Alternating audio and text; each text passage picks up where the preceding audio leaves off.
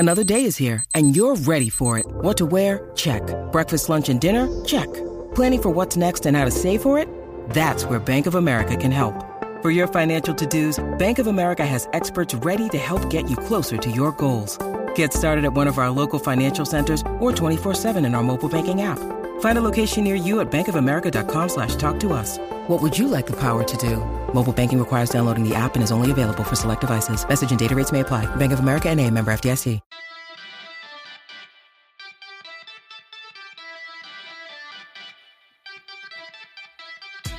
As we sit down to record this, listeners, Willian has put Fulham 1-0 up against Chelsea. And can I just shock you?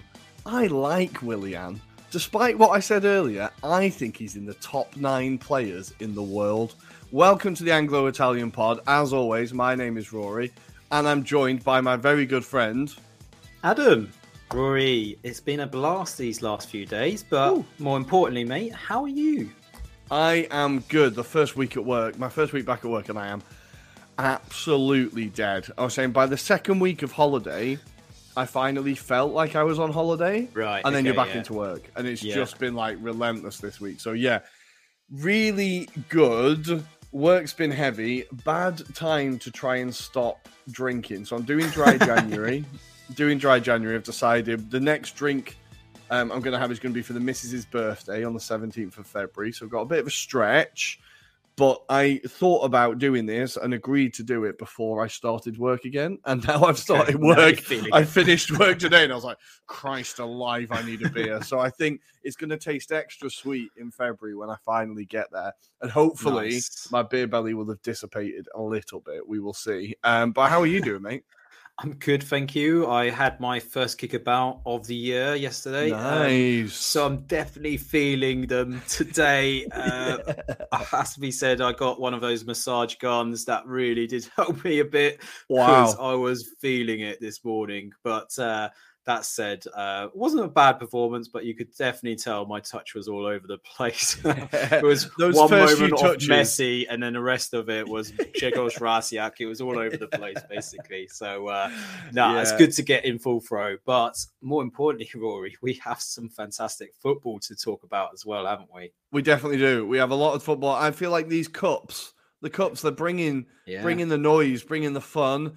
Our favourite competition, Coppa Italia, that we often say is ignored, we're going to actually not ignore it this time and give it a bit of attention. We're going to talk a lot of Coppa Italia because there was a few shocks. There was a shock, a close run tie, and there was a lot of drama. I feel like this was a really big week for the Coppa Italia. So we're going to talk Coppa Italia. We're going to talk EFL Cup, Carabao Cup, Worthington Cup, Carling Cup, whatever you know it as, Milk Cup. In the 80s, we're going to talk that.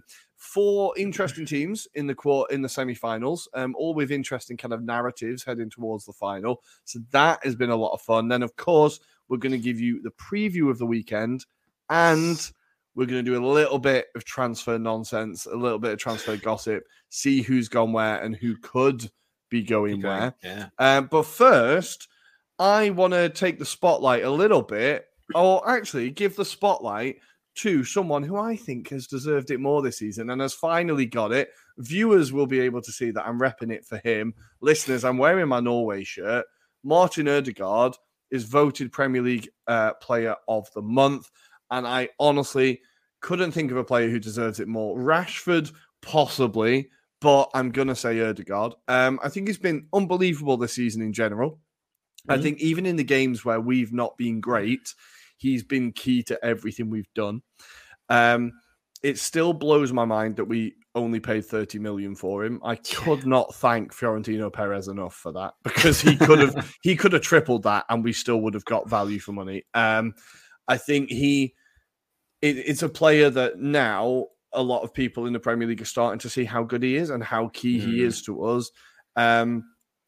And I just want to give him his flowers, really, and just be like, Martin, you've worked so hard for this team all season. You've been outstanding, and you've got your individual reward for it. I know that's not what he wants. He's focused on something else. But I think even with the type of player he is, he's a very skillful, flary, technical, beautiful passer. Beautiful passer. But he also absolutely runs his bollocks off and does not stop. Yeah. I think he's the biggest presser in our team. Like, he is just, you can tell I'm a little bit in love with him, and I'm just glad that he's got his Player of the Month award. And I'm going to kind of throw it out there. Maybe we can put it on Twitter as well. Does he have a shout if he continues like this, and if Arsenal continue like this? Two pretty big caveats. Does he have a shout to get Premier League Player of the Season? Because I think he could be in the conversation if we and he continue to do this way, like play this way. I mean, certainly performance-wise, he's been up there and definitely deserves a shout-out, I think. But my one caveat would be that he's not been consistent enough during the whole season. Okay. Granted, though, the season is a marathon, therefore not a sprint, etc. And it does take time. I think with Odegaard, what I would say is there's times where he's maybe overdoing it. Doing it, and I think that comes with the maturity aspect. So he is still young. I can't believe we can kind of look at him and say he's been about for a long time in terms of footballing aspects, but he's still quite young. So I think give him another season or two and you could see even better out of him, dare I say it. I think there's definitely shouts for him to be lauded up. I don't know. At this stage, I'm still undecided on my player of the season, but I would say Odegaard, just because he's annoyed me on fantasy football. That's why I'm not going to say player of the season. There you go. That's the real reason. It comes out now. That's why. No,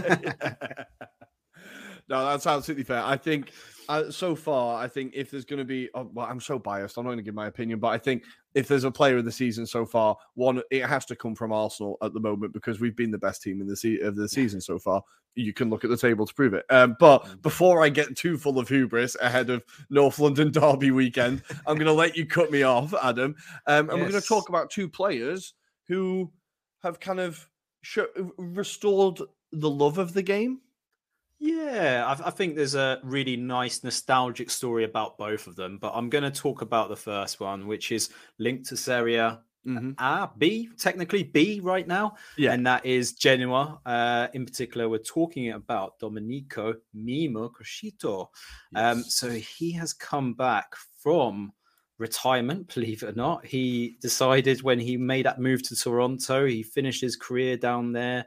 In November, he announces a retirement, and Genoa were a bit short on players. And it's been announced, obviously, during the kind of Christmas window that he would come back. But the nice story about it is he's not asking for a lot of wages either in return. So it's reported at €2,274 for the month, which, is the bare minimum, apparently, that they have to pay a player.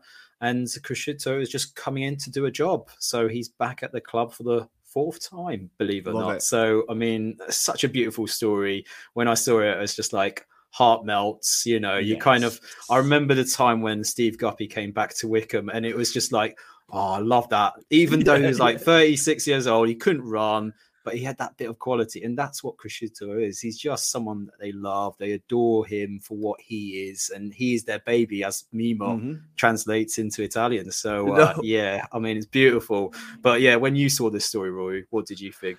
I love Crescito. I think he's been like from wing back. He's been Genoa's top scorer for a few seasons, because he's really good from the penalty spot. And he's someone that's an icon of that team, an icon of that club. And it's just a nice story. I think Genoa are kind of pushing in Serie B. They're starting to look like they're a little bit. I think they're around. Last time I checked, they were around the playoffs, and they were kind of doing okay. Yeah. So I think it could be something that just gives them that little bit of the boost. If they can get themselves straight back up into Serie A, then that's massive. Because as we saw, they were bought out last year. They do have new owners. Yes, they were. Yeah. So there's definitely a bit of a rebirth going on there.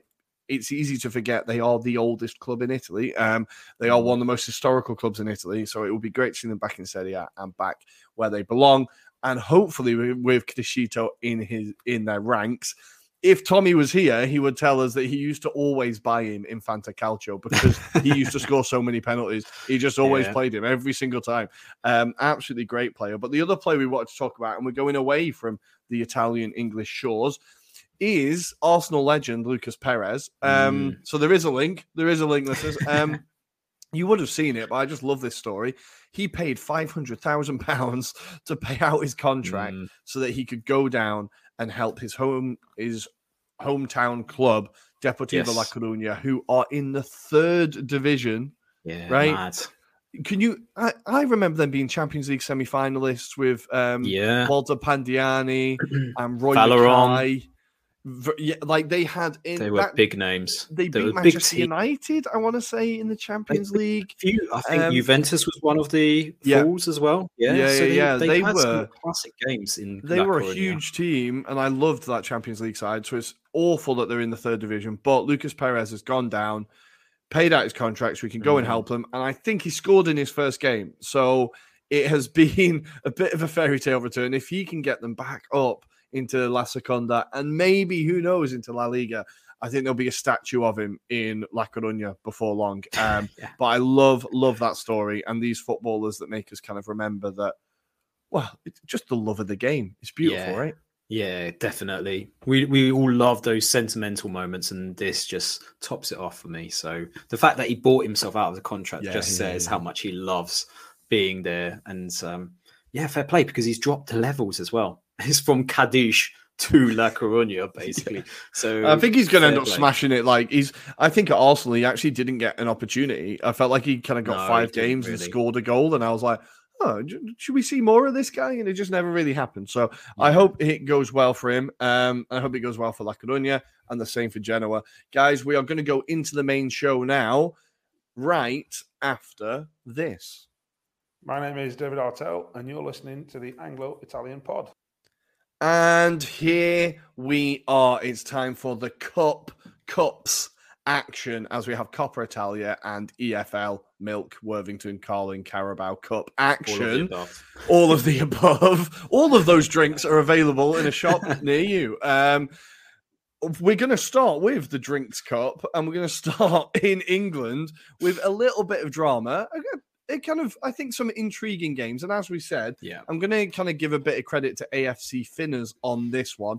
He made a very good point about all the 4 teams in the semi-finals and what this could mean to them. So you could have Newcastle winning their first trophy since 1969. Southampton could win their first trophy since 1976. Forest could win their first trophy since Clough, or the one I don't want to happen, United could end their trophy drought. That's incredible. So what do we think? Who do we want to win it? Who do we think is going to win it? And then we'll go into the semi-finals. So everyone's talking up Man United at the moment just because they are deemed as the stronger side. But I think there's a side to Man United that, they've got their moments where they could slip up. Now, looking at the ties, obviously, you've got Southampton versus Newcastle in one of the semi-finals. And then in the other, you have Man United taking on, Nottingham Forest. So it does seem like it's a easy path, shall we say, to the finals.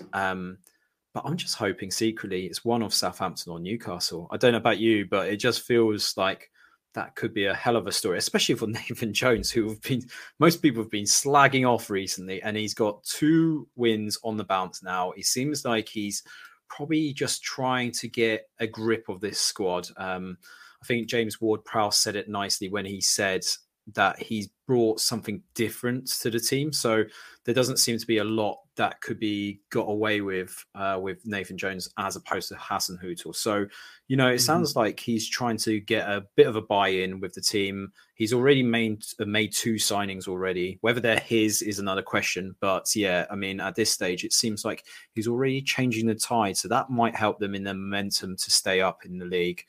Unfortunately, it does look like Man United, though, Rory. What are you thinking? I think if you look at the how the teams have performed this season, I still put Newcastle ahead of them. I know I don't like United, but I still think Newcastle have been better this year. Newcastle have been more consistent this year, and I think Newcastle have done better in big matches than United this year. So I think... obviously, United beat Arsenal, so fair play. That's one. But I think that Newcastle, I put them as the slight favourites. But I think it genuinely, I wouldn't be surprised. Like, any of them could win it. That's what's great. I think it's all fairly even. United are obviously on a great run of form at the minute. Rashford is scoring every game, so it does feel like now it feels like they're the favourites. But when the semi-finals come along and when the final comes along, I don't know what form United are going to be in. I don't know what state United are going to be in. Whereas I think with Newcastle, I can kind of predict what level they're going to be at. They seem just more consistent. So I think that, for me, is why I put them slightly ahead of them. But we'll start with Southampton because that is the story of the round, without a doubt. How did they beat Manchester City? Now, we've talked about Nathan Jones. He's a manager who kind of confuses me a bit because at Stoke, he looked like he was way out of his depth and was on the verge of crying a lot of the time. And then at Luton, he massively overachieves on the smallest budget in the division, gets them into the playoffs, like incredible achievement. And I just can't get a grip of him as a manager. But like you said, with City, it feels like he's starting to implement with Southampton. It feels like he's starting to implement a bit of a system. And they were playing some exciting, quick, fluid, counter-attacking football, like cutting City apart. And the two goals were beautiful. Like, how did they win this one? I think there was a combination of maybe Man City maybe didn't anticipate Southampton to do what they did. And certainly in the second half, they did seem like they were a bit more trying to go through a bit more directly with their play. But the element of it was Southampton's goals were really good as well. Like, obviously, Djenepo's goal was incredible. Like, there's a bit of like fortuitous aspect to it in the sense that he kind of lobbed the goalkeeper Alvarez, wasn't it, in goal for Man City. I am just double checking. I have quoted the right goalkeeper. It's Ortega even, sorry. Sorry. But apart from that, though, like, City were a bit sloppy on the ball at times, reliant on the likes of De Bruyne to really inspire them. There was even moments where, Grealish was lashing out at, Southampton players, which you don't normally see him get wound up, but he was clearly wound up on this occasion. And I think they just lost their heads. I mean, Haaland had to be brought off the bench, as did a number of their players. They did carve out a few opportunities. Gundogan, for example, crossing in to Alvarez, who, if it was Haaland, I'm sure he would get a better connection on the ball. But even when Haaland did get his chances, they were kind of half chances. Southampton's defence did really well. They did a solid job. I just want to call out the performance of Kaletakar, who not a lot of people would have known from, but he had a superb match, marshalled that defence alongside Salisu. We know Salisu has his moments, but yeah, he was also quite strong in that defensive lineup for Southampton. And it just felt like Southampton had a plan. They executed it really well. Pep got undone. It was just the lack of know-how. They just didn't know. They didn't seem to have a clue. And, fair play to Southampton. I didn't expect that performance potentially. I thought they would maybe struggle in this match. But also maybe it's telltale signs of Man City. Got a few players that are coming back from World Cups, maybe a bit of fatigue setting in now. Maybe they need something that's going to boost them a bit, and potentially it might need to rotate their squads a bit more. So it's interesting because obviously we're thinking right now that's the Cups. You've got Champions League still. You've got this kind of push on Arsenal at the moment. So it might kind of work in Arsenal's favour at the moment. But all of Arsenal Twitter was like, for God's sake, Southampton, just let him go through. Just let him go through. We need City to have a two-legged semi-final. We need them to have that. Yeah. It's kind of annoying that they've gone out. But I think taking away from getting away from the title race and all that, I actually want to give Southampton their plaudits, because I think this is a squad that's a really young squad. What they did is they went and bought a load of children this summer, and then they've been very short-sighted with the manager and gone, why isn't it working away? Right? And you're like, well, you did sign just 18 and 19-year-olds. I don't know what you were expecting. Yeah, exactly. So it's a really exciting squad. There's a lot of quality there.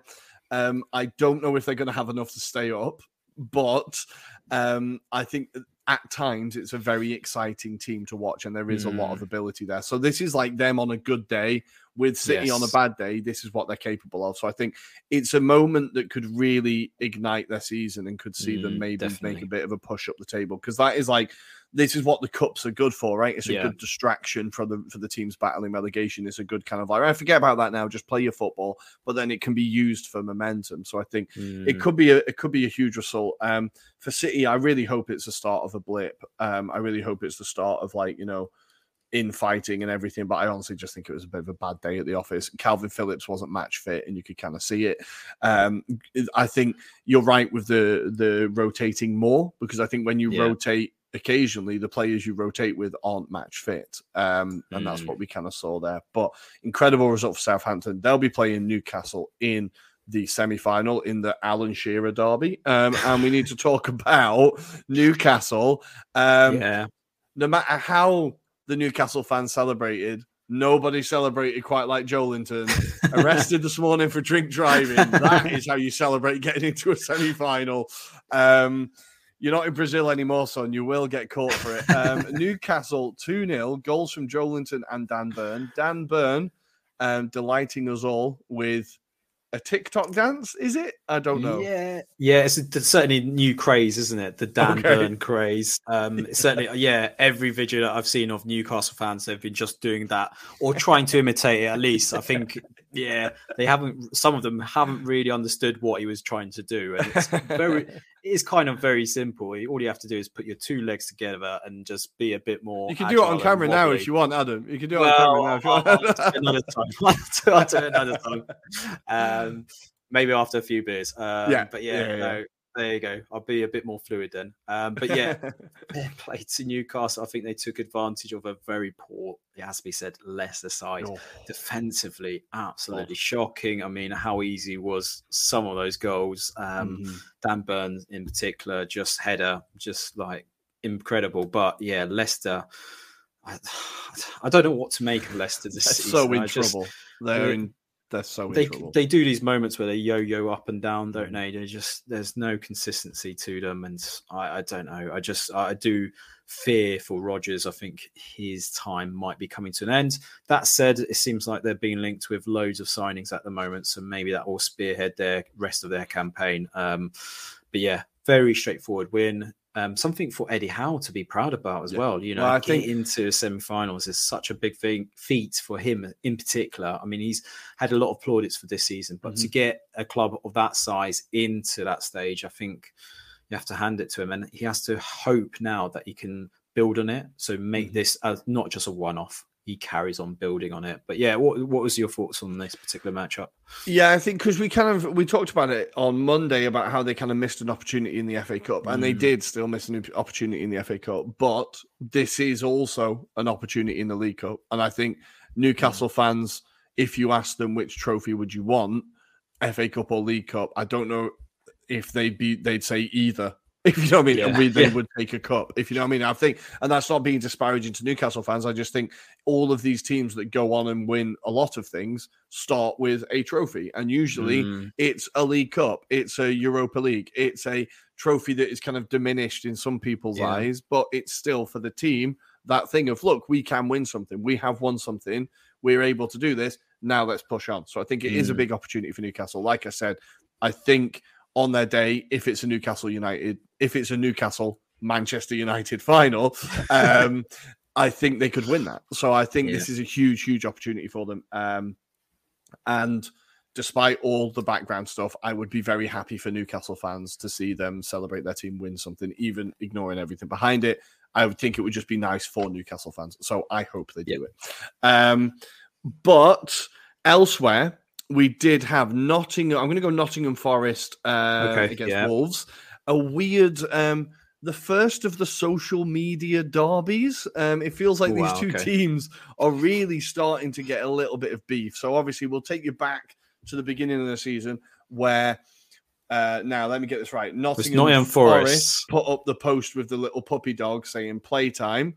And then Wolves won, so they put up the picture with the axe in the tree, and it said Notts Forest in the background as an extra little dig. Well, now Nottingham Forest have come out swinging and have put a picture of their former player, Morgan Gibbs-White, playing with the little puppies, and it says playtime's over. And it's a really beautiful little shot across the bows on social media. Now, what I did notice about this game, not a lot of football, really. The football was fine. There were some good saves from Dean Henderson. Bolly didn't celebrate, but he was the one player who didn't wind anyone up. What I saw throughout the game was just loads of players winding up the opposition fans, which I love. Yeah. In the penalty shootout, it was either ex-Wolves players giving it to the Forest fans or ex-Forest players giving it to the Wolves fans. It seemed like there was quite a bit of crossover in the squads, and I hadn't noticed until I saw it. So a really antagonistic game, which you love. And you could see that just the game meant so much to those fans, right? Both sets of fans would love to see their team in the semi-finals. Before we get onto Forest, I do want to say, I think Lopetegui is actually we're seeing signs from Wolves now. We're definitely seeing signs. Yeah. Jimenez gets his goal. It was a tap in, but I think Jimenez getting a goal is a great thing for him and for Wolves. And it seemed like they're really starting to play exciting football again. A lot of the moves they were making, I was like, oh, this is Wolves. This is what I'm used to seeing, not the kind of dross that we saw towards the end of Bruno Lage and under Crew Alexandra legend Steve Davis. But now it does feel like Lopetegui appointing him before the World Cup was fucking brilliant because he's obviously had so much time to work with that team. Like, have you seen improvement in them?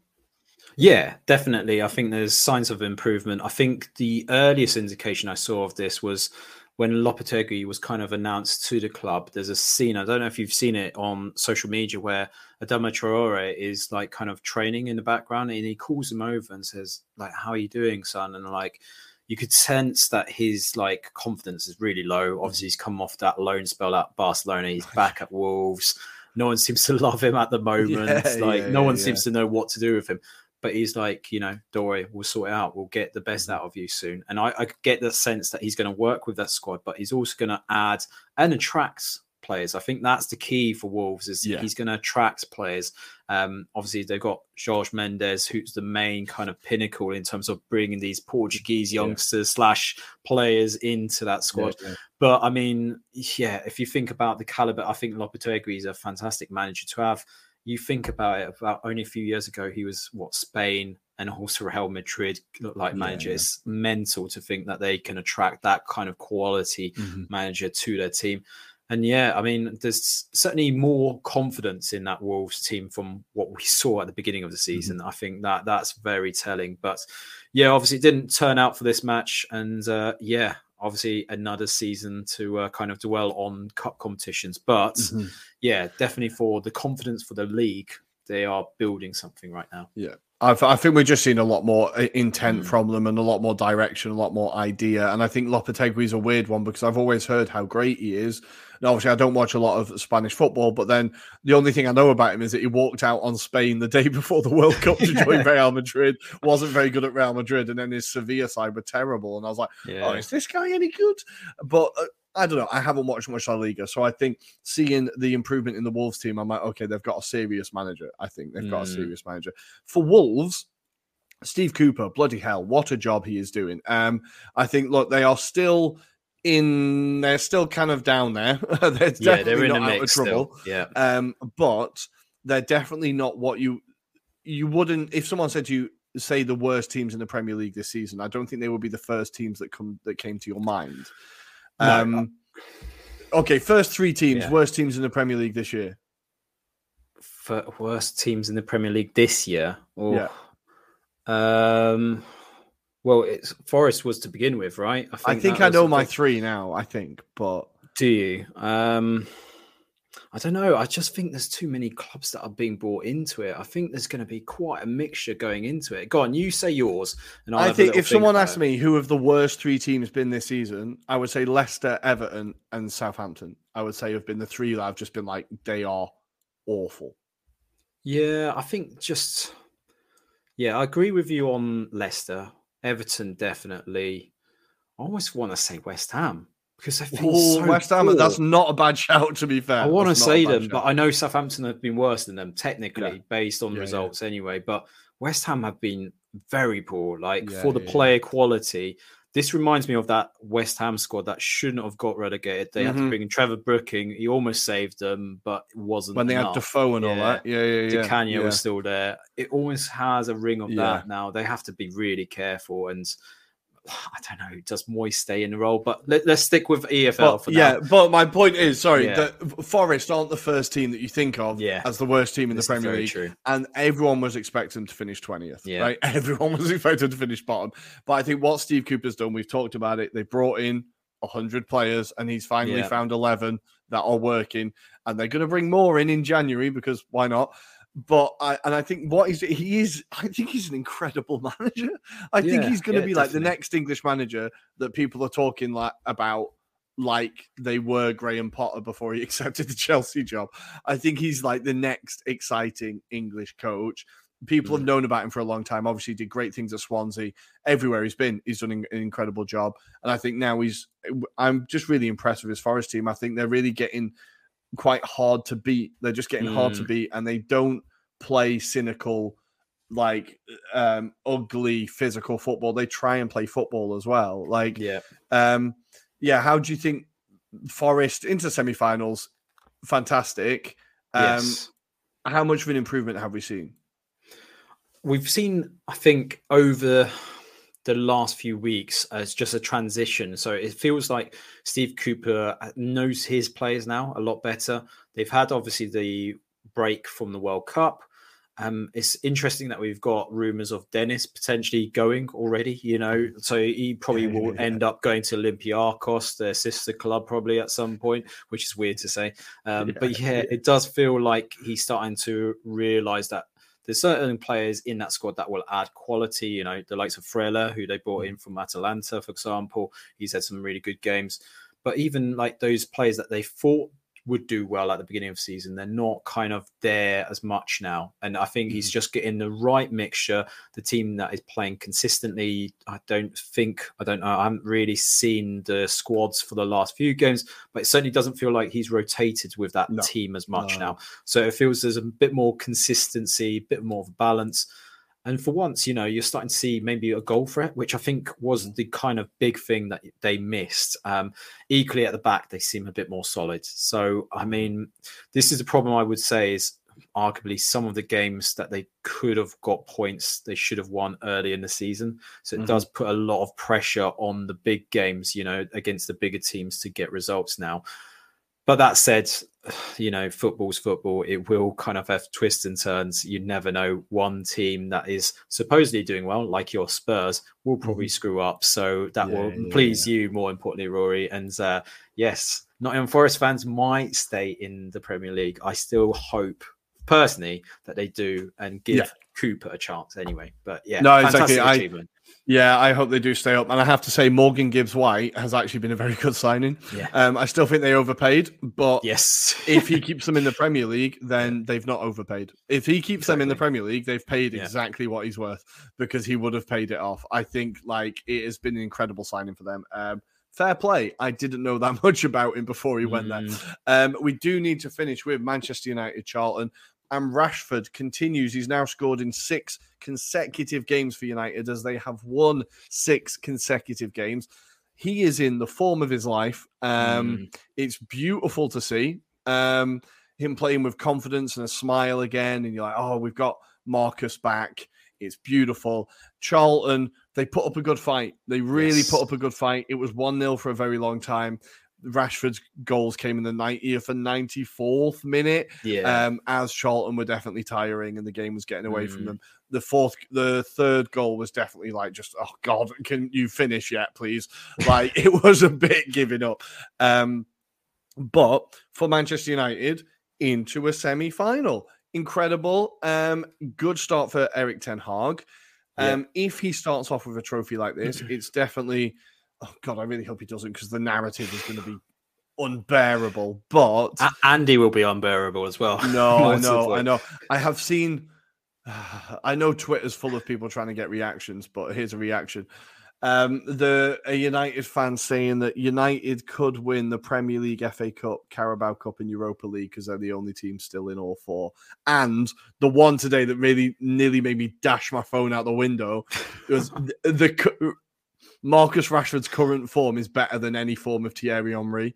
And I was like, I know. Who was that from Goldbridge or someone like that? I don't even know who it was. It was one of those United fan accounts. I was like, right. I know this is bait. I know it's bait. I know it's bait. I know it's bait. God, I'm angry. It really annoyed me. So I know if they win from it, the narrative will be unbearable. But I think my personal vendettas aside, I think Erik ten Hag, for him to get a trophy in his first season, the first possible trophy in his first season, would be a genuine statement.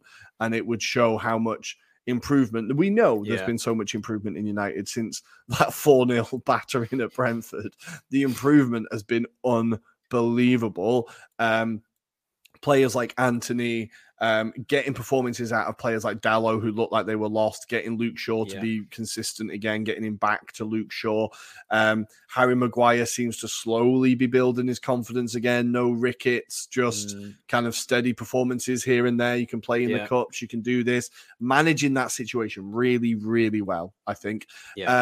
But the biggest surprise for me from this game was Fred can take free kicks. He hit the post with an incredible free kick. I thought, God, I hope Fred doesn't score a free kick against us. Whoever he scores a free kick against, that's going to be a meme for the next 3 years. Just might be this weekend. Right? It might be against. It City. might be this weekend.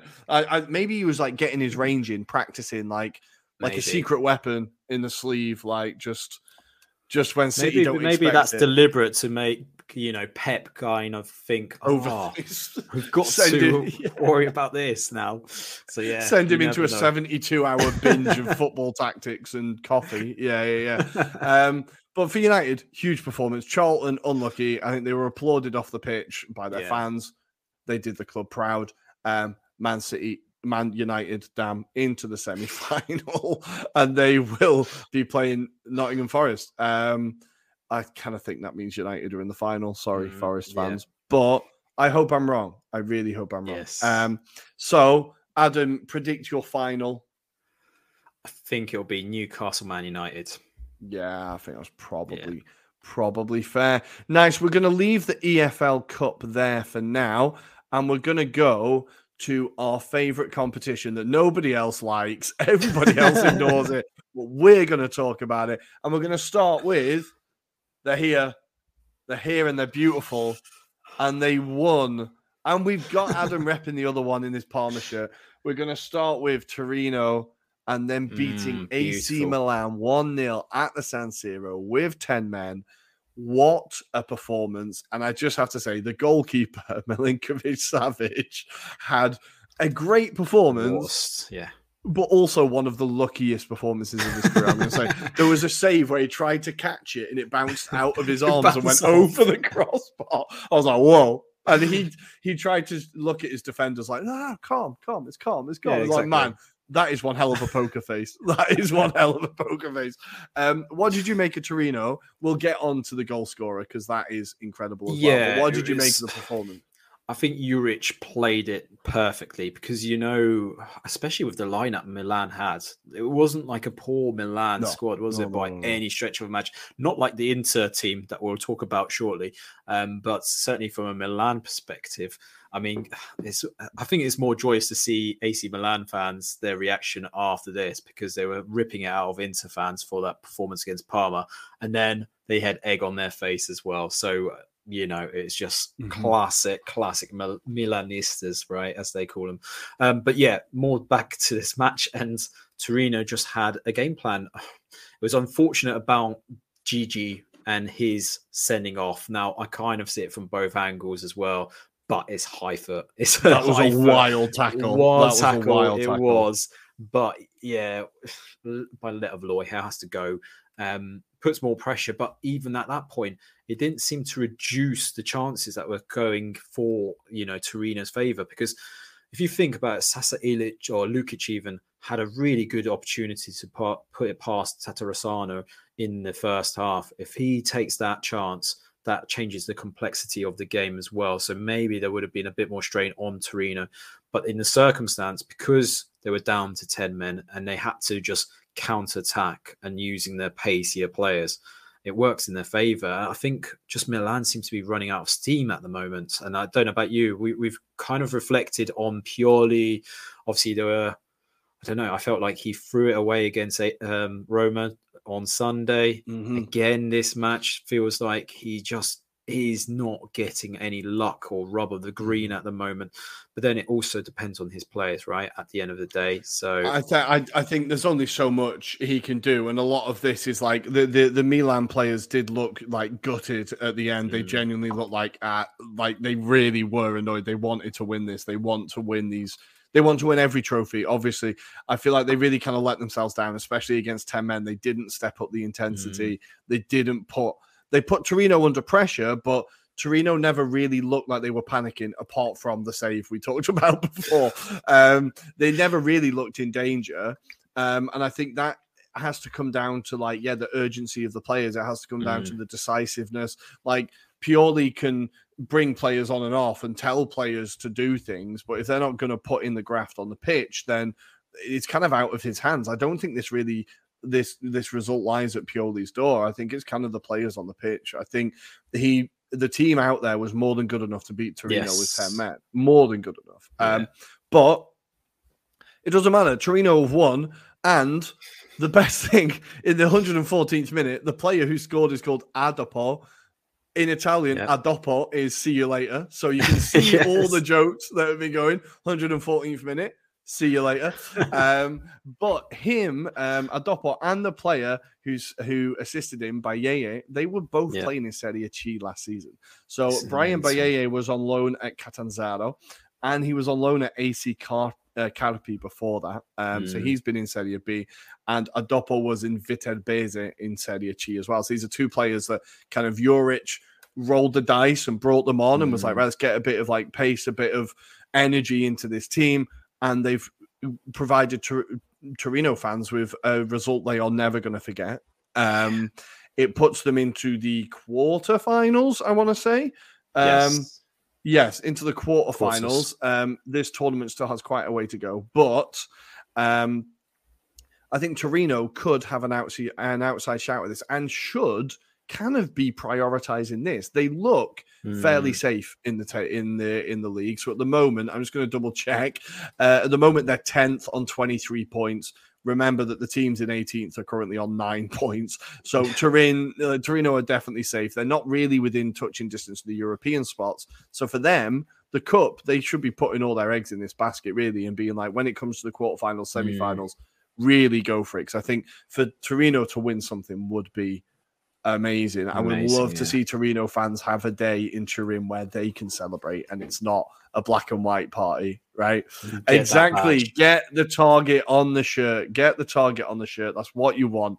But seeming as you've pointed to that, we're going to move on quickly. And in the San Siro, the night before was Parma against Inter. And I have a theory. Tom Brady and Gigi Buffon have the same doctor, or they have the same genes. Time does not seem to affect these people. They are both 44, 45 years old. I think they're roughly the same age. Buffon pulled off a save at the end of the game. Incredible. That was just incredible. Unbelievable.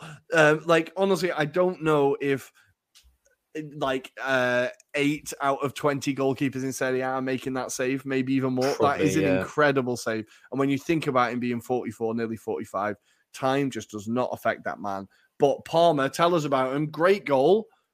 Some really nice football. Really took Inter to task.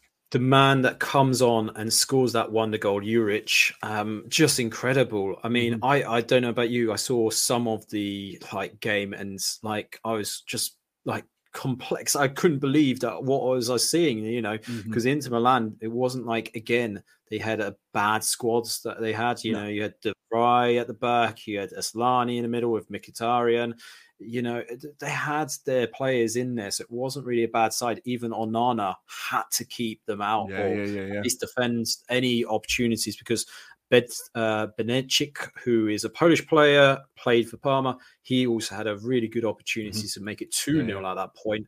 It was incredible. Parma just had confidence after that goal. And even one of the wingers, Kamara, again, he's a player that was playing Serie D there or whatever. He was playing really incredibly well for them. He took on like the likes of Dumfries very easily, got onto the bylines, getting crosses in.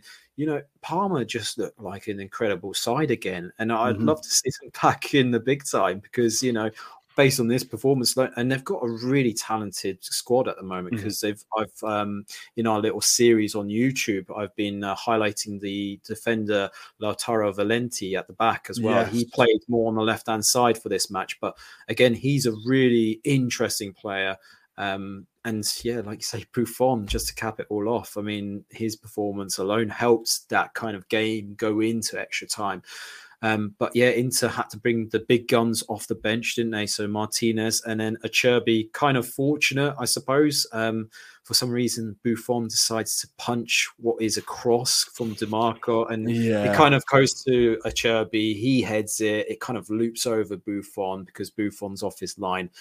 And that's it. That kind of concludes it. So Inter are through, made it a bit more squeaky bum time for themselves, but they are through at least. That's the one thing Inter Milan fans will be at least happy with. They're not really happy. It has to be said. Their performances have been a bit poor of late. But Parma, great to see them back and playing well. I think that's the thing because last time they were in Serie A, they were terrible. They were atrocious. They were genuinely atrocious. They've also two players that we've had the Romanian journalist who came on was telling us about Mihaila and Denis Man, who are two very good young Romanian players there who have been doing quite well for Parma as well. So two names to keep an eye out on as well. Yes. So the team's still left in the Coppa Italia. This competition is, I don't know when the other games are taking place. They just kind of randomly pick. At the moment, Roma Genoa is 1-0 to Roma, and Dybala has scored. Woo! Okay. But so far, the quarterfinals are going to be Fiorentina against Torino, is decided. Inter will play the winner of Atalanta Spezia, and the winner of Roma Genoa will play the winner of Napoli Cremonese. And then we also have Lazio Bologna and Juventus Monza. So still quite a way to go in the Coppa Italia until we get to the final. But we are going to take you the whole way. We're going to talk about all the games. This is our commitment to you. We are going to actually cover the Coppa Italia and try and keep track of it. I'm sorry, but they decide to put it on at 3:00 kickoffs on a Thursday when I'm at work. So it's quite hard to quite hard to keep on track of, but we will keep on track of it. A very quick update. Koulibaly has scored to make it 1-1, but on his debut, João Felix has been sent off. What a start. I can't wait to see what that was for. Good. So we are going to go to... No, that's it. We're done. We've done the cups. We are going to take a break. Guys, can you see how well planned this episode is? We're going to take a very quick break, and we're going to come back with our weekend previews of Serie A and the Premier League. See you there.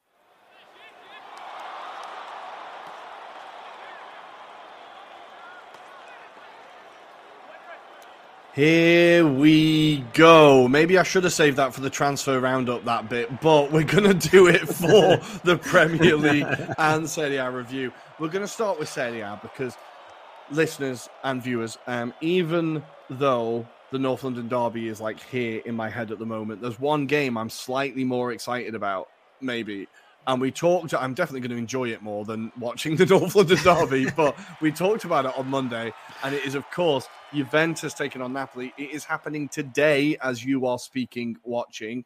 I love that Serie A have put this on a Friday night. It feels proper box office. It's really genuinely good planning for once from the FIGC. It doesn't happen often. This is going to be huge. Now, I was taking a bit of a look at their head-to-heads and how kind of, because I think I've been saying a lot that like Napoli's record against Juve is terrible and psychologically it's a huge chip on their shoulder. And I was looking and I was like, right, let's actually study this. Now, Juventus haven't won in their last 4 visits to the now Stadio Diego Armando Maradona. Spalletti though, his record against Juve is pretty terrible. He's played 29 games against them. He's won 3, drawn 6, and lost 20. Now, you have to remember, he was also in charge of Empoli for a while, so it's kind of skewed a little bit, but he has also managed Inter. He beat them once with Napoli, which was last season. They won 2-1 at home, goals from Politano and Koulibaly, and he beat them twice with Roma. Last year, they drew 1-1 in Turin, Chiesa and Mertens getting the goals. So the record's been a bit better than I expected. Juve last won in Naples in 2019, and for context of how long ago that was, the goal scorers in this game are Emre Can, Pjanic, and Callejon. 3 players God. I think I haven't heard of since that game. So that was the last time Juventus won in Naples. And even that game, Napoli had 21 shots to Juve's 6. Napoli had 64% possession and Juve had 37%. So even then, they were playing this suffer ball that we're all having to be exposed to. But where Spalletti's record isn't that great, Allegri's is better. So he's won 11, drawn 7, and lost 11 against Napoli. So he's won as many as he's lost against the Partenope, but I think it's more even than I thought in my head. Basically, that's kind of what I'm trying to say. It's more even than I assumed. For this game, Juve are still without Vlahovic, Cuadrado, Bonucci, and De Sciglio. Some of them will be bigger misses than others, I imagine. But how do you see this game? Do you think it's more even than we've been kind of saying? I think this is... Yeah, I think it's going to be an even and maybe a game of cancellation of each other. We know what to expect from Juventus, right? We expect them to put 11 men behind the ball and just defend to get a point. The first half's going to be terrible of this game, guys, by the way. Yeah, just brace yourself. Whatever we kind of talk and say, it could be a good game, just go the opposite way and kind of brace yourself because, I think for all the will, Napoli will try and break them down, though. However, I will kind of say that, and I think it will be down to the tactics that maybe Allegri decides to deploy. Does he go with a 4 at the back, or does he go with a 3 in defence with wing backs? I think he's likely to go with a back 5, if I'll be brutally honest. Given or bearing in mind that there's probably going to be a 3 in midfield for Napoli, I think he'll put a 3 that will potentially just counteract it. So you might see a more defensive midfield. There's rumours that Fagioli might be coming off the bench for this match, for example. Okay. So, expect maybe the second half to be more interesting. But I think the key here, Rory, will be who scores first. I think it will go down to that. So if, for example, Juventus somehow shithouse themselves to a goal, then I suspect it'll be an onslaught from Napoli, but vice versa. Could Spalletti spring the surprise on Allegri by scoring a goal and then setting up to defend? That could be the interesting dynamic here, that they use it to counterattack them. So potentially, again, does he kind of roll the dice and go for more of a defensive kind of like counter-attacking side, So I'm thinking Elmas has been in very fantastic, good form. Yeah.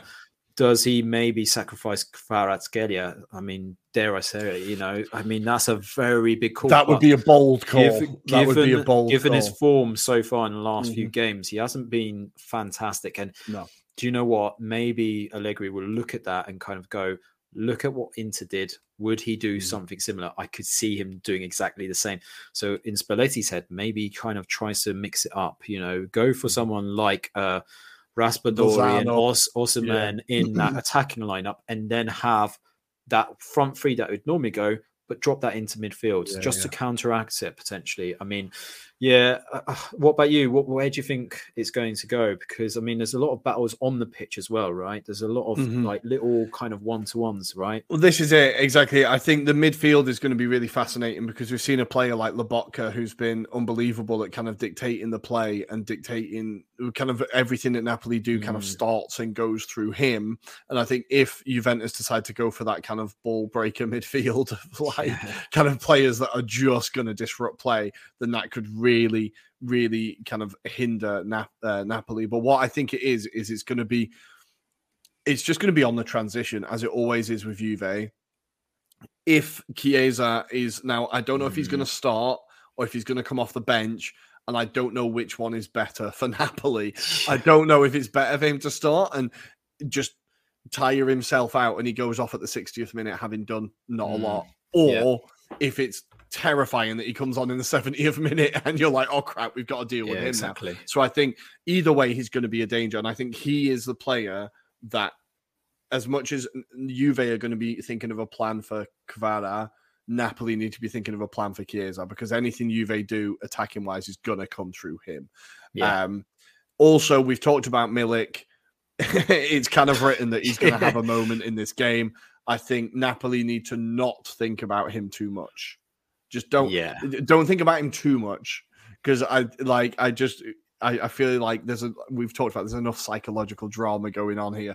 I think throwing Milik in could just distract them. But I think it's all about how Napoli deal with the transition, and with their wing backs so often getting so far forward, they need to make sure that they're able to get back again, because Juve are bloody quick on the break, and that's what they do. They break and they score. When they go forward, they tend to score. Like, they don't have many shots, they don't have many attacks, but they don't concede, and they score one a game. So it's like, I think it's just all about how Napoli deal with the transition. It's going to be a fascinating game, even if it's not entertaining. Just seeing how the managers deal with it, because we are looking at two of, as much as we might not enjoy Allegri's tactics, we're looking at two of the finer tacticians in the league. I think between Spalletti and Allegri, like two managers who tactically are very good. So I think it will be an interesting battle. Listeners, you know who we want to win. We've been fairly obvious with it throughout. I just hope Osimhen scores. I just really hope Osimhen scores. And as many Napoli players score as possible, because my Fantasy Calcio team is like roughly 90% Napoli players at this point. So it will be a great game. Friday night lights in Naples. Holy hell, it's going to be incredible. That atmosphere is going to be amazing. But I think we're going to leave it there for that game. And we're going to move on to the other games in this league. And next, we're going to talk about, I think I'm going to go for Milan Lecce, because I've got a bold prediction, and I'm going to throw in a little bit of Napoli chat there as well, as Fulham have just gone 2-1 up. And that's not why I'm saying this, but I had a bold prediction this weekend. I think this weekend is going to be where we get all the upsets, right? So I think Fulham are going to win. I think Napoli are going to win. I think Arsenal are going to win. God damn it, that's going to bite me in the arse. I think United are going to win. And I think the upset in Serie A this weekend is going to be Lecce beat Milan. I think it's going to be a 1-0. I'm going to put Strefezza as the goal scorer. Oh, okay. And I think they're going to be the 5 results this weekend. We'll see how it goes. But this game, I've got a real feeling. We've talked about Milan and how they've been wobbling, they've been wobbling. And Lecce have been really, really good at home. They've been very hard to beat. And I can see them. I got flashes of you. Remember when Milan, did they draw to Benevento for that goalkeeper, or they lost to Benevento with the goalkeeper in the last minute? Yeah, I remember that. Seasons ago. Maybe it's the yellow and orange strips. It just reminded me. But I kind of had a feeling about this game. I was like, oh, yeah, I think Lecce can do that. Like, you've been enjoying Lecce this season. How do you see this game going? I love it. And I think the other element is that pitch. I allude back to the potato pitch, because that's a nightmare. But that's the element of you're going down south, Milan not in great form. They need to grind out a result. And I think they will struggle. Like you say, I think they will struggle. Lecce have been in good form. The fact that they are mid-table and nowhere near kind of struggling near the bottom, I think that really helps their case. And they've been really interesting to watch this season. I've been most impressed by Colombo as well. Up top, he's on loan, for example. So, again, the player, I don't think he will play, though, because if I believe it right, he's obviously on loan from Milan. I might be wrong. So potentially he might be missing for this match. But, that said, they've still got some quality players in that side. yeah, Bruschetto in that middle of the park as well will be quite big. Be interesting to see if Umtiti could get a run of games as well, because he's been playing quite good recently for them. Yeah, it'd be good for him to continue that. You've got Valdemiro Falcon in goal, who is critical. He's a goalkeeper that I really rate. Can't believe Sampdoria let him go. But yeah, again, not a player that could do really well on the day, and they probably will have to rely on him because the firepower that AC Milan do have, that would be really critical. But Tonali is missing for this match, so it'll be very interesting to see what combination they play in midfield. De Ketelaere, we haven't mentioned him in the midweek game, but again, he was on. He hasn't been really doing much. He was unlucky in the midweek match against Torino, but by all accounts, second half, he just weighs off by the side. He doesn't seem to, once a few misses go by, he seems to get a confidence issue at the moment. So he's a player that I think could benefit from just a loan spell. Just go out to another Serie A club, I think. Just build a, Torino, for example, could be a good shout. But yeah, I totally back you on this. I think Lecce could get a result. I would say a draw, just because I'm going draws all at the moment for the whole weekend. Yeah, why not? Why not? Why not?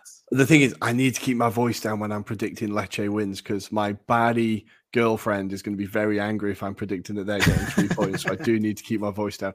But elsewhere this weekend, the other game that kind of piqued my interest, whet the appetite, was Roma taking on Fiorentina. Now, we've talked about Fiorentina. They've just beaten Sampdoria 1-0 in the Coppa Italia, starting to get a bit of form together. I think before the break, they weren't doing particularly well, but now they're starting to get a bit of form. They've won 2, drawn 1, beaten Samp in the Coppa Italia.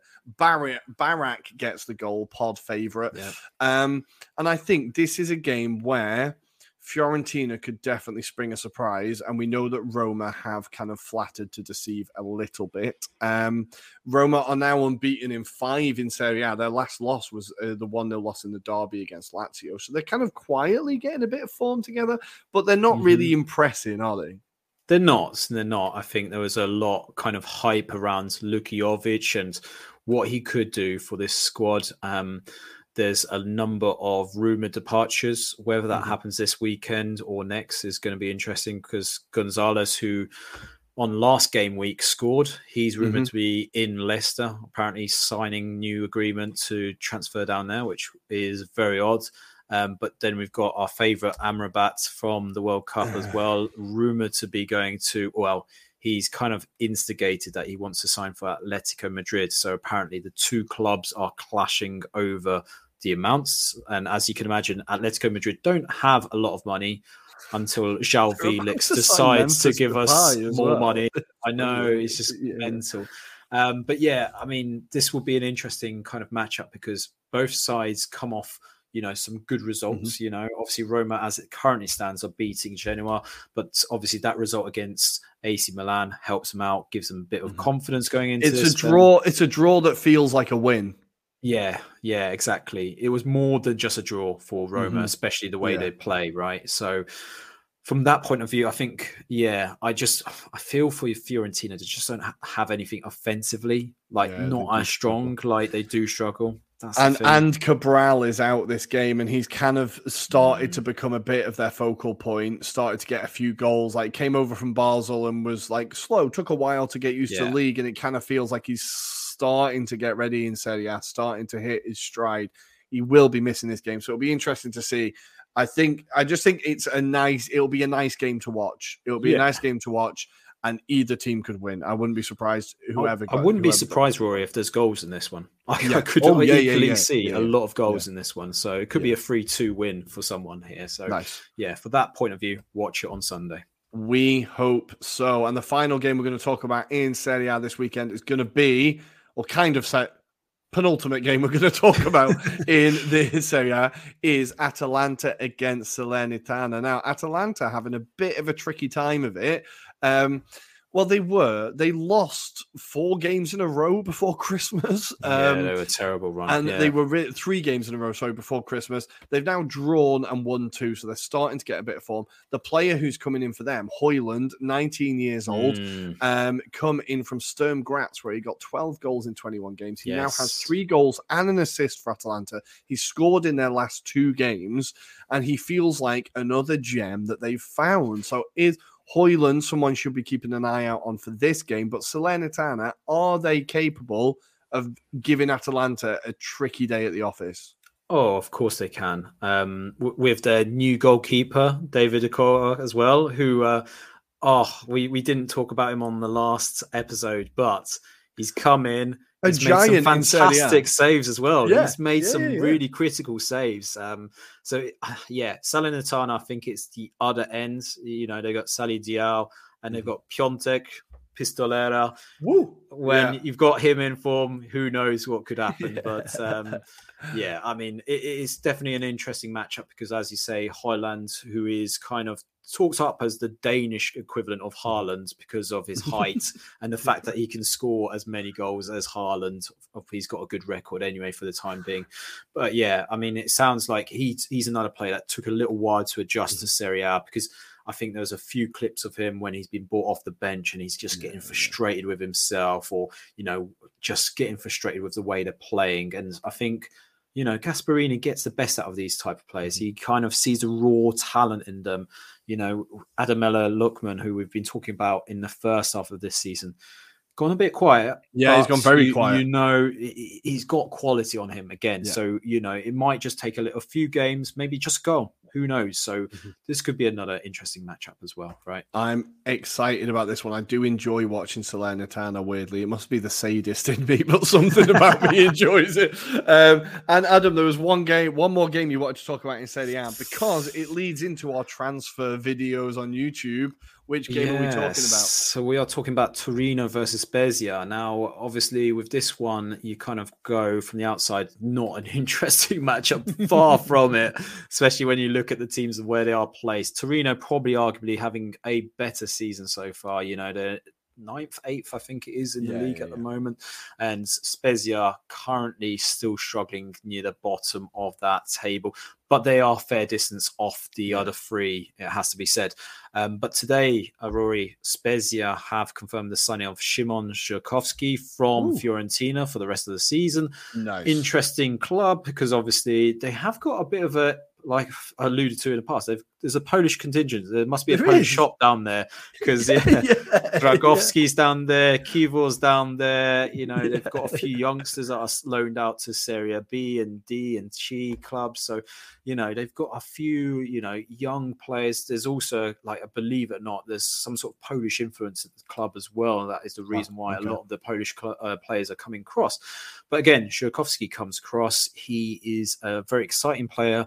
The problem will be is what his match fitness will be. Is it going to be like me on a Wednesday night where it was all over the place, or can he add that bit of quality? And I think he's certainly a player that everyone should be looking at. Maybe at Fantasy Calcio, add him in if you haven't already done so, because he could. Our transfer window's coming up.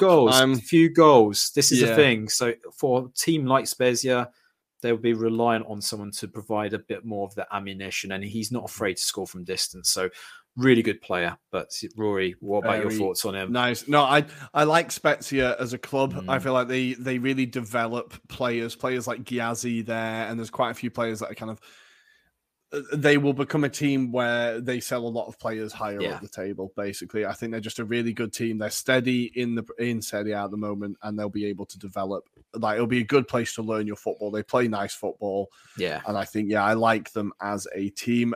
Torino, always love for Torino. So I think, it might not be the headline shiny thing, but I think it'll be, there's enough players on the pitch there that will make it entertaining for sure. So we're going to leave the Serie A there for now, I think. Elsewhere, I'm going to very quickly go through the other fixtures just so we know.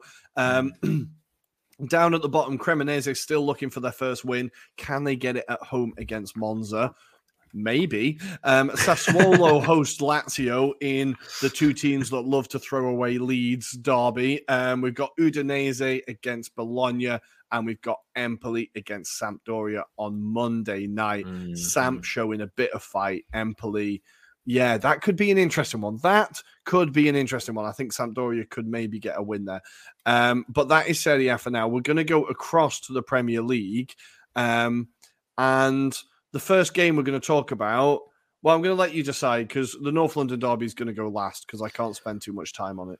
Yeah, I think we'll start off with the big game that does kick off, and that is on Saturday, and that is the Man United versus Man City derby. So for once, Man City fans are starting to get a bit nervy, especially off the back of that Southampton result. They need to get back to winning ways. Man United in good form for once. You know, they come into this with a lot of confidence. I think for once, Man United fans are probably looking forward to this match. And it's a shame we haven't got Andy on this one. But yeah, I think genuinely there is a high hopes for Man United to potentially get a result here. I mean, what do you think? Do you think it will be straightforward, or do you think this is just a bit of a blur and Pep Guardiola just does a masterstroke and they win 6-1? Well, I'm going to very quickly say, listeners, either way, if United win or United lose, Andy is going to be on the pod. He's either going to choose to be on the pod if United win, or I'm going to drag him onto the pod if United lose. He will be here on Monday because he's going to face it. But I think this is a weird one because United, they are in great form. They haven't played a good team in a while.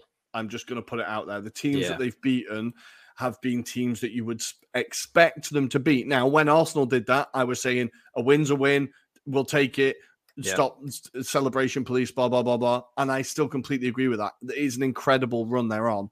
But that doesn't stop the fact that this is a big test coming up. So I think this is for Ten Hag and for United. This is is this like, have we turned a corner?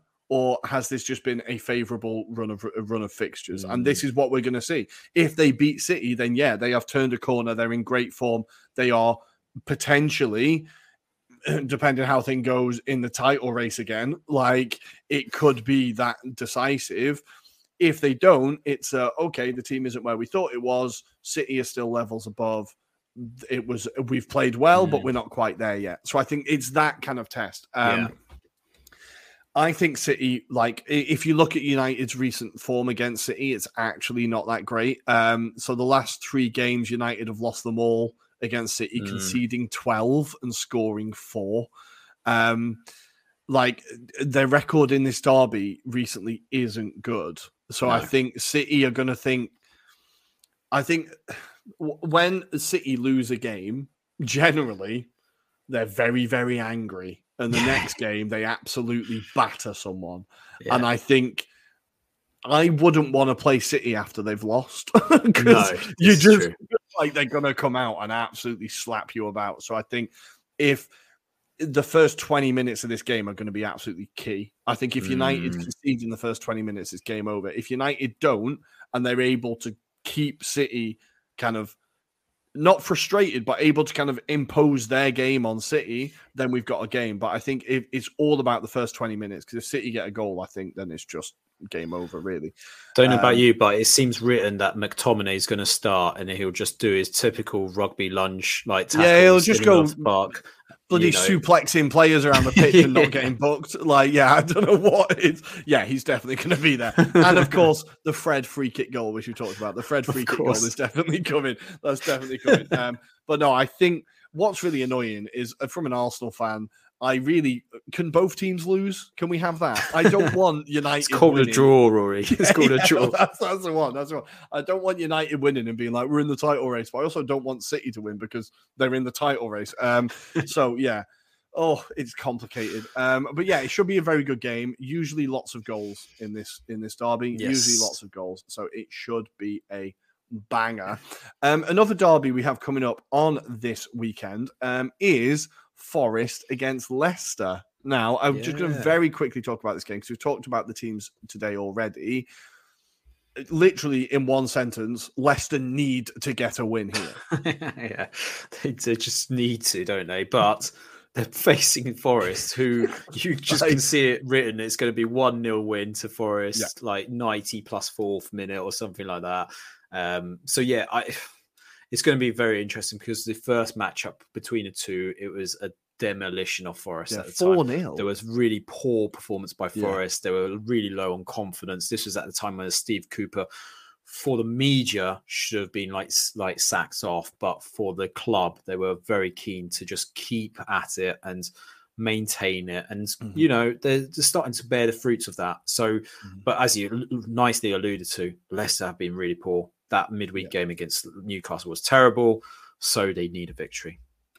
Yeah, this is huge. It could be a huge kind of like hang your hat on it moment. Elsewhere, we're going to very quickly do Brighton versus Liverpool. Last time it was 3-3 and it was De Zerbi's first game in English football, and we got our first glimpse of the roller coaster that is De Zerbi ball in England. It's fair to say that he's kind of settled in now. Brighton have scored 14 goals in their last 4 games. They've won 3 and only lost 1 to the mighty Arsenal. So they are definitely in form. He's clicking it, like they are playing his football. They're exciting. They are attacking. They are hard to handle. And they're against a Liverpool that can't keep a clean sheet. How do we see this one going? I think this could be another victory for Brighton. I couldn't genuinely see it. I think the form that Liverpool are in right now, I just think whilst they've got that home advantage, and it seems to be like they're clicking at the moment, Brighton seem to be really purring at the moment. So I just think this window is going to be very interesting to see if De Zerbi can just get 1 or 2 players just to add to that little mix that is going on. And then you could be seeing even more delights from this Brighton side. I think Brighton fans are very... confident about what they're doing right now. Like they feel a bit more like there was a spell where they weren't too sure about De Zerbi. Now they're being won over. So it's quite nice that they're actually just fantastic. And what I want, I don't know if it happened, but I would really love to see Brighton buy Berardi, and they can reunite De Zerbi and Berardi and get Berardi in the Premier League. Yes, bloody please, that's what I want. But Brighton, Liverpool, we're both going for a Brighton win. I think that Moda and Trossard are both injured for this. Van Dijk is out for Liverpool, as is Firmino, Diaz still, and Jota is still out. Down at the bottom of the table now, 2 teams whose fans would not have anticipated them being in a relegation battle. Well, maybe no, I'm not sure. Maybe one of them. Maybe one set of fans wouldn't have anticipated it. One set of fans definitely would. We're talking about Everton versus Southampton. This is an absolutely massive game. So in the table, let me check. Everton are currently 18th on 15 points. Southampton are currently bottom on 12 points, having lost all of their last 5. Everton getting 1 point in their last 5 games. God, it is grim down there. This game is going to be an absolute scrap, but I just want to talk about Everton fans because my favourite thing on Twitter is Everton fans, because nobody slags off Everton more than Everton fans. There was a great video of Nathan Jones where he's talking post the Man City win, and he's like, I'm going to be up till 3 a.m. watching Everton, and just an Everton fan retweeted it with like Christ alive, enough to kill anyone off. And I just love how much they hate their own team. It is genuinely grim reading though for Everton. I was looking at their form, and they last won. Now I had to double check this. They last won in October. That's a long time ago. Their last win in the Premier League was a 3-0 win against Palace in October. They've conceded 10 goals in their last 4 games, but they've scored in every game. They just can't stop conceding. Southampton, as we said, have now won their last 2 in the FA Cup and Carabao Cup, but they've lost their last 5 games in the Premier League. These are 2 teams. I don't know if there's going to be any quality here. I think it's going to be. I think Southampton are going to get it because they're just off the back of this Man City result. What do you think? I think so as well, Rory. I think this could be another nail in the coffin for Lampard. It's interesting, though, the narrative around Lampard, because obviously there was a period of time where Everton fans were like, stick with the project. He's playing attractive football. It's not his fault. He's inherited this squad. You look at it now and you're like, it doesn't look any better. And they were saying how great it was to see Gerrard be sacked off at Villa. Well, do you know what? This is another so-called top of his game kind of midfielder that just hasn't delivered as a coach. It's another Gerrard Lampard debate. It is, isn't it? It's another one. Which one's the shittest man? Exactly. It's just absolutely shocking. But yeah, I mean, like you say, there is very funny memes, very funny comments from Everton fans. I saw one involving, this is so bad, I should be calling Samaritans. And it says, try being an Everton fan, basically.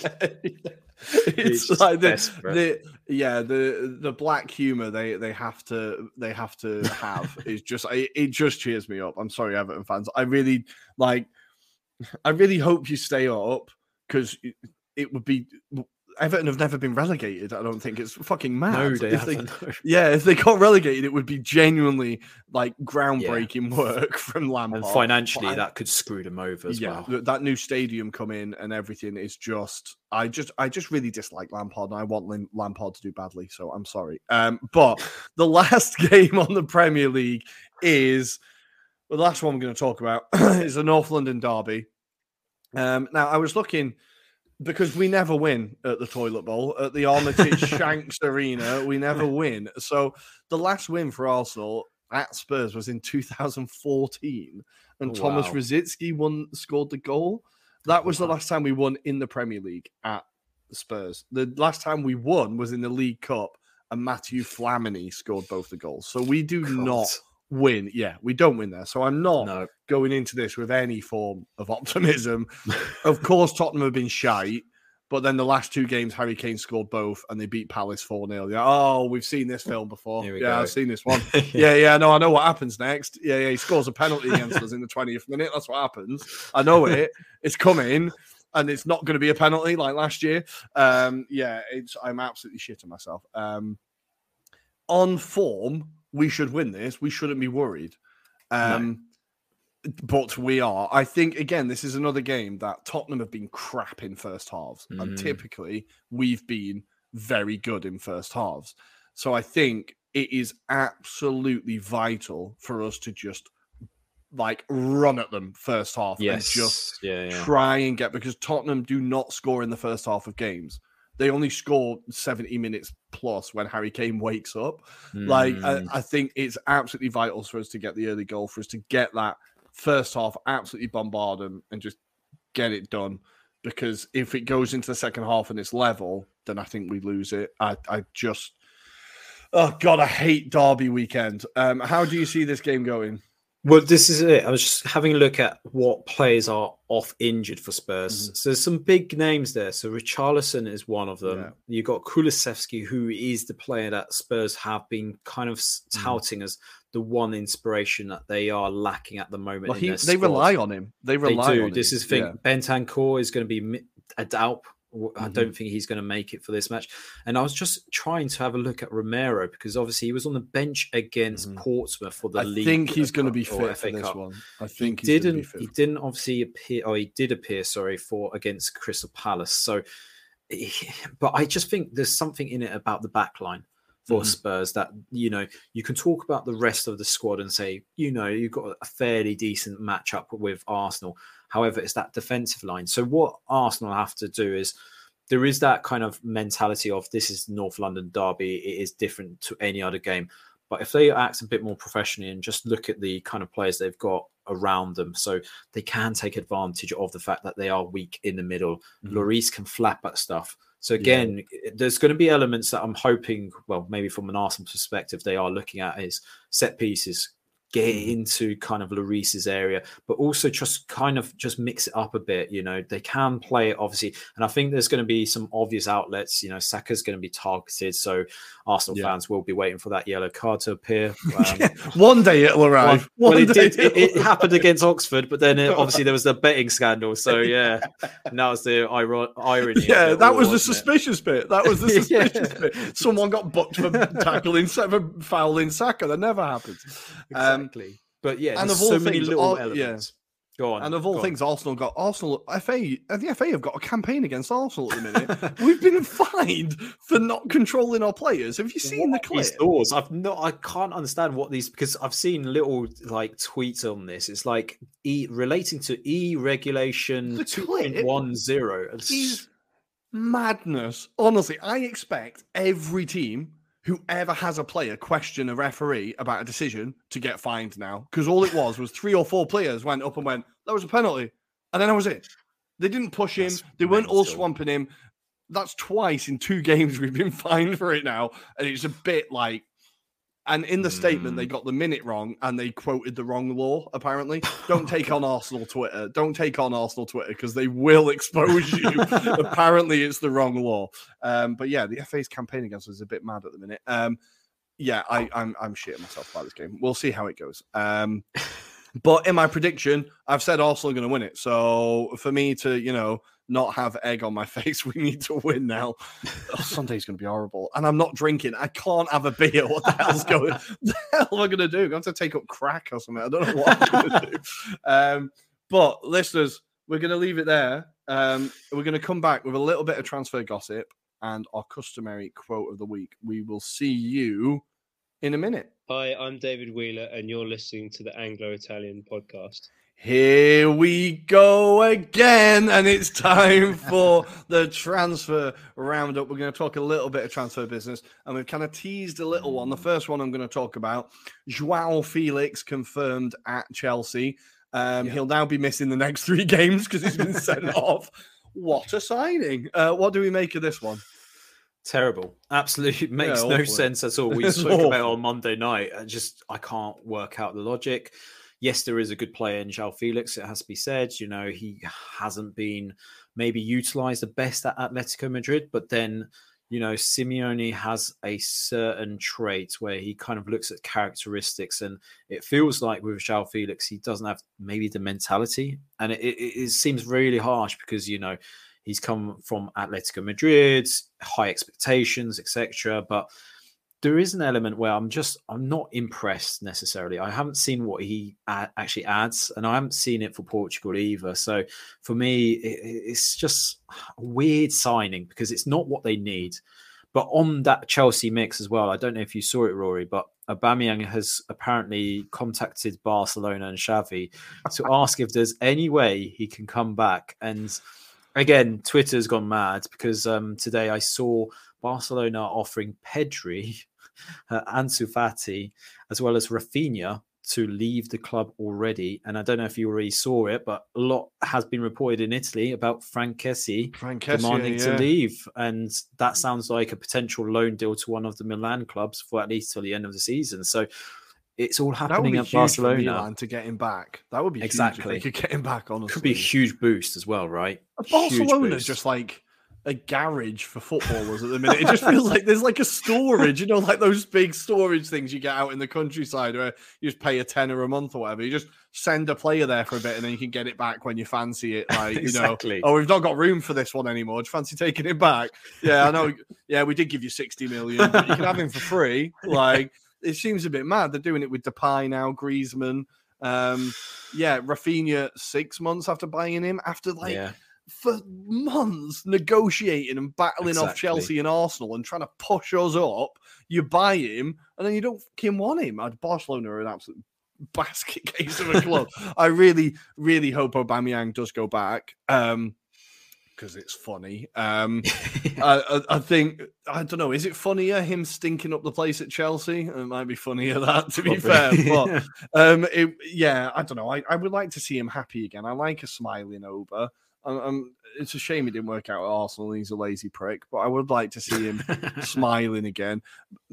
I think the one that blew my mind with Barcelona is offering out Ansu Fati is mental. That's fucking mental. They tied him to a new contract, and in his clause was something about 4 billion to release him out of that clause because they learned that mistake with Neymar. And yet there's these rumours of him potentially being offered to kind of essentially balance the books, it sounds like, because apparently Barcelona, as a result of Aubameyang's call, whether you believe it or not, they've contacted La Liga to see what kind of wages they could offer, because obviously as part of the whole piece around they have to comply by the wage structure, etc., there's a certain structure of payments that they can offer. So potentially it could be that his wages are built up of a basic wage and then maybe some bonus contractual bits, which might help him. So i.e. they win the title or a title of some sort, he gets X amount, which might cover him. And it's not like Aubameyang needs the money anyway, to be fair. No, but none of them do they? No, but now might be the perfect time to go in and bid for Frankie de Jong. Now, like United have to be looking at. I know they don't want to spend. Actually, no, fuck United. Arsenal owners, can you please listen to this and just bid for Frankie de Jong, please? Like, Barcelona are desperate to get wages off their books. He's one of the best midfielders on the planet. Someone has to come in and bid for him now if Barcelona are desperate to get rid of players off their wage structure. Honestly, I was talking to the missus about it this weekend, and because I bore her to death with football chat. She's a lucky lady. And we were talking about Barcelona. And I was like, honestly, I run my football manager clubs better than their owners run the club. 100 times better. And she was like, you're always going on about football manager and how good you are at it, because I am always going on about it. But I genuinely, they're fucking terrible. It's like they're Real Madrid fans that have been employed to fuck up Barcelona. Like, it's mental what is going on there. We'll see who leaves and who goes. I would like to see Frank Kessie back in Serie A. It would be good to see him back on a football pitch. The guy's incredible. It feels like he's barely played for Barcelona. Madness. Any other transfers we wanted to talk about? I think a lot of it is going to be Barcelona based. I wanted to quickly say Emery using his Spanish links to bring in Alex Moreno from Betis as a left wing back. Very, very good little bit of business there. There's rumours that they could be going in for Matteo Guendouzi. Emery and Guendouzi is a proper little bromance. It'd be really good to see them hooking up again. Not like that. I like Guendouzi. If you can keep him calm, he's a hell of a player. So I think that could genuinely be an exciting one for Villa. Any other deals you wanted to talk about? So I'll talk a few ones that I caught my eye, shall we say. So Man United obviously have Jack Butland on loan from Crystal Palace, which kind of blew my mind. I forgot that he was still knocking about. That was incredible. Anthony Knockaert, he was recalled from his loan. He's now on loan at Huddersfield, of all places. So, his career's gone downhill. But the main one I think I wanted to allude to is Harry Kane. So I don't know if you've seen the information about this. So he won't sign a contract until Conte signs a contract. Conte will not sign a contract until Kane signs a contract. So what we're saying here is Conte's leaving in the summer. Kane's going to run out the last 12 months or be sold in this January or summer window, shall we say, because Spurs can't really afford to let him go. They have both so much. Sat in a room and done a grubby little deal, and they've gone, right, I'll say I need you to stay, and you say you need me to stay, and then just neither of us stay. It's technically not our fault. It's kind of your fault. It's kind of my fault, but it's not. And we can blame that bald bloke upstairs because they all hate him anyway. So I feel like, that would be like Christmas. I just hope that Harry Kane leaves England. I don't want him at United because he'd actually do really well at United. And I don't want him at City. Spin-off, isn't it, at the moment? There's rumours of Real Madrid, Bayern Munich, Bayern Munich soon. Is one that I have said for years. I've been like, him at Bayern Munich would be an absolute game changer. I feel like he would honestly hit new levels at that club. I think just the style they have, they've always had that big target man. Suits his style. They've always got the best out of that type of player. He would get a genuine chance of winning the Champions League. He'd get some trophies. I feel like, honestly, it would step his game up to a whole level we've not seen yet. Even if it's for 2 seasons, would be a great move. Something like that, it would be brilliant. Because the other name that's kind of Serie A based is Vlahovic to Bayern Munich, because there is similar reasons. Very similar. Apparently, he's not very comfortable with Allegri ball. Who is? But none of us are. None of us are. But there's that, and then on the Juve theme, we've got Rabiot as well. Apparently, he could go in the summer on a free transfer. Juve want to obviously tie him down to contracts, and they've offered 7 million apparently that's not enough for Mama Rabiot. Mama Rabiot wants 10 million a season, apparently. So, I think that's where the clash is going to happen between them two.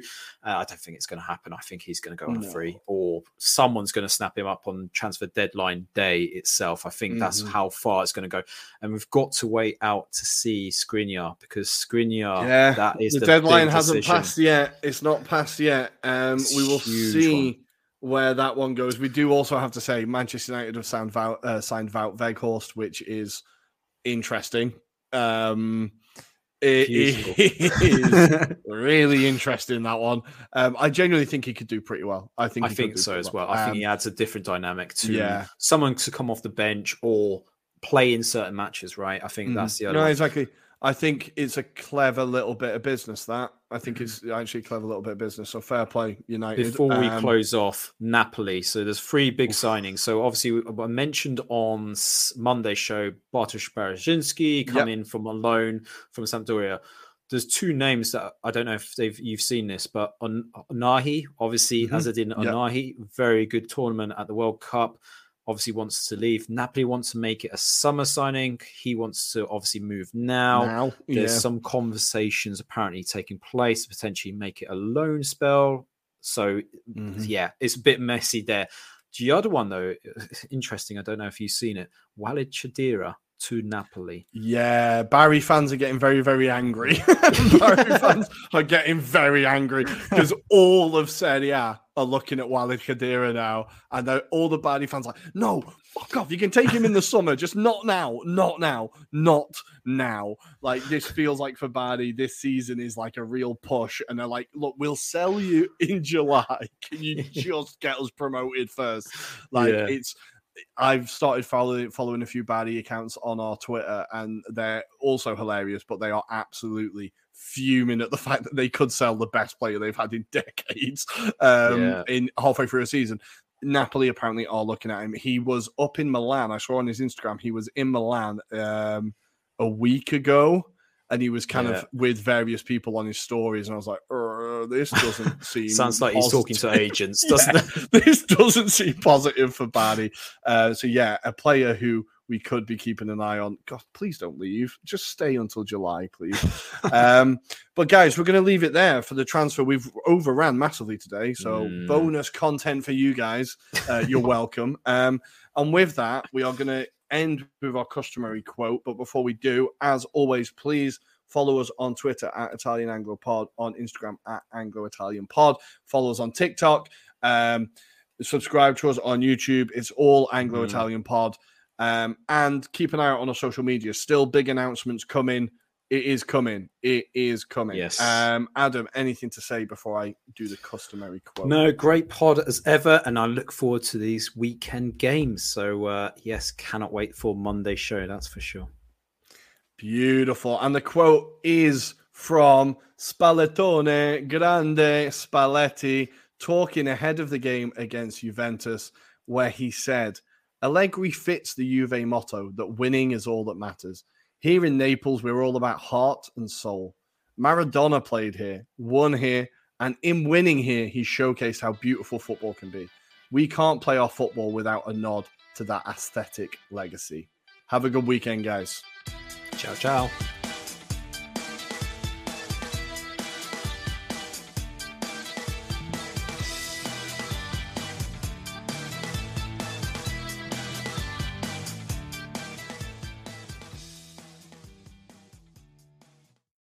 Sports Social Podcast Network.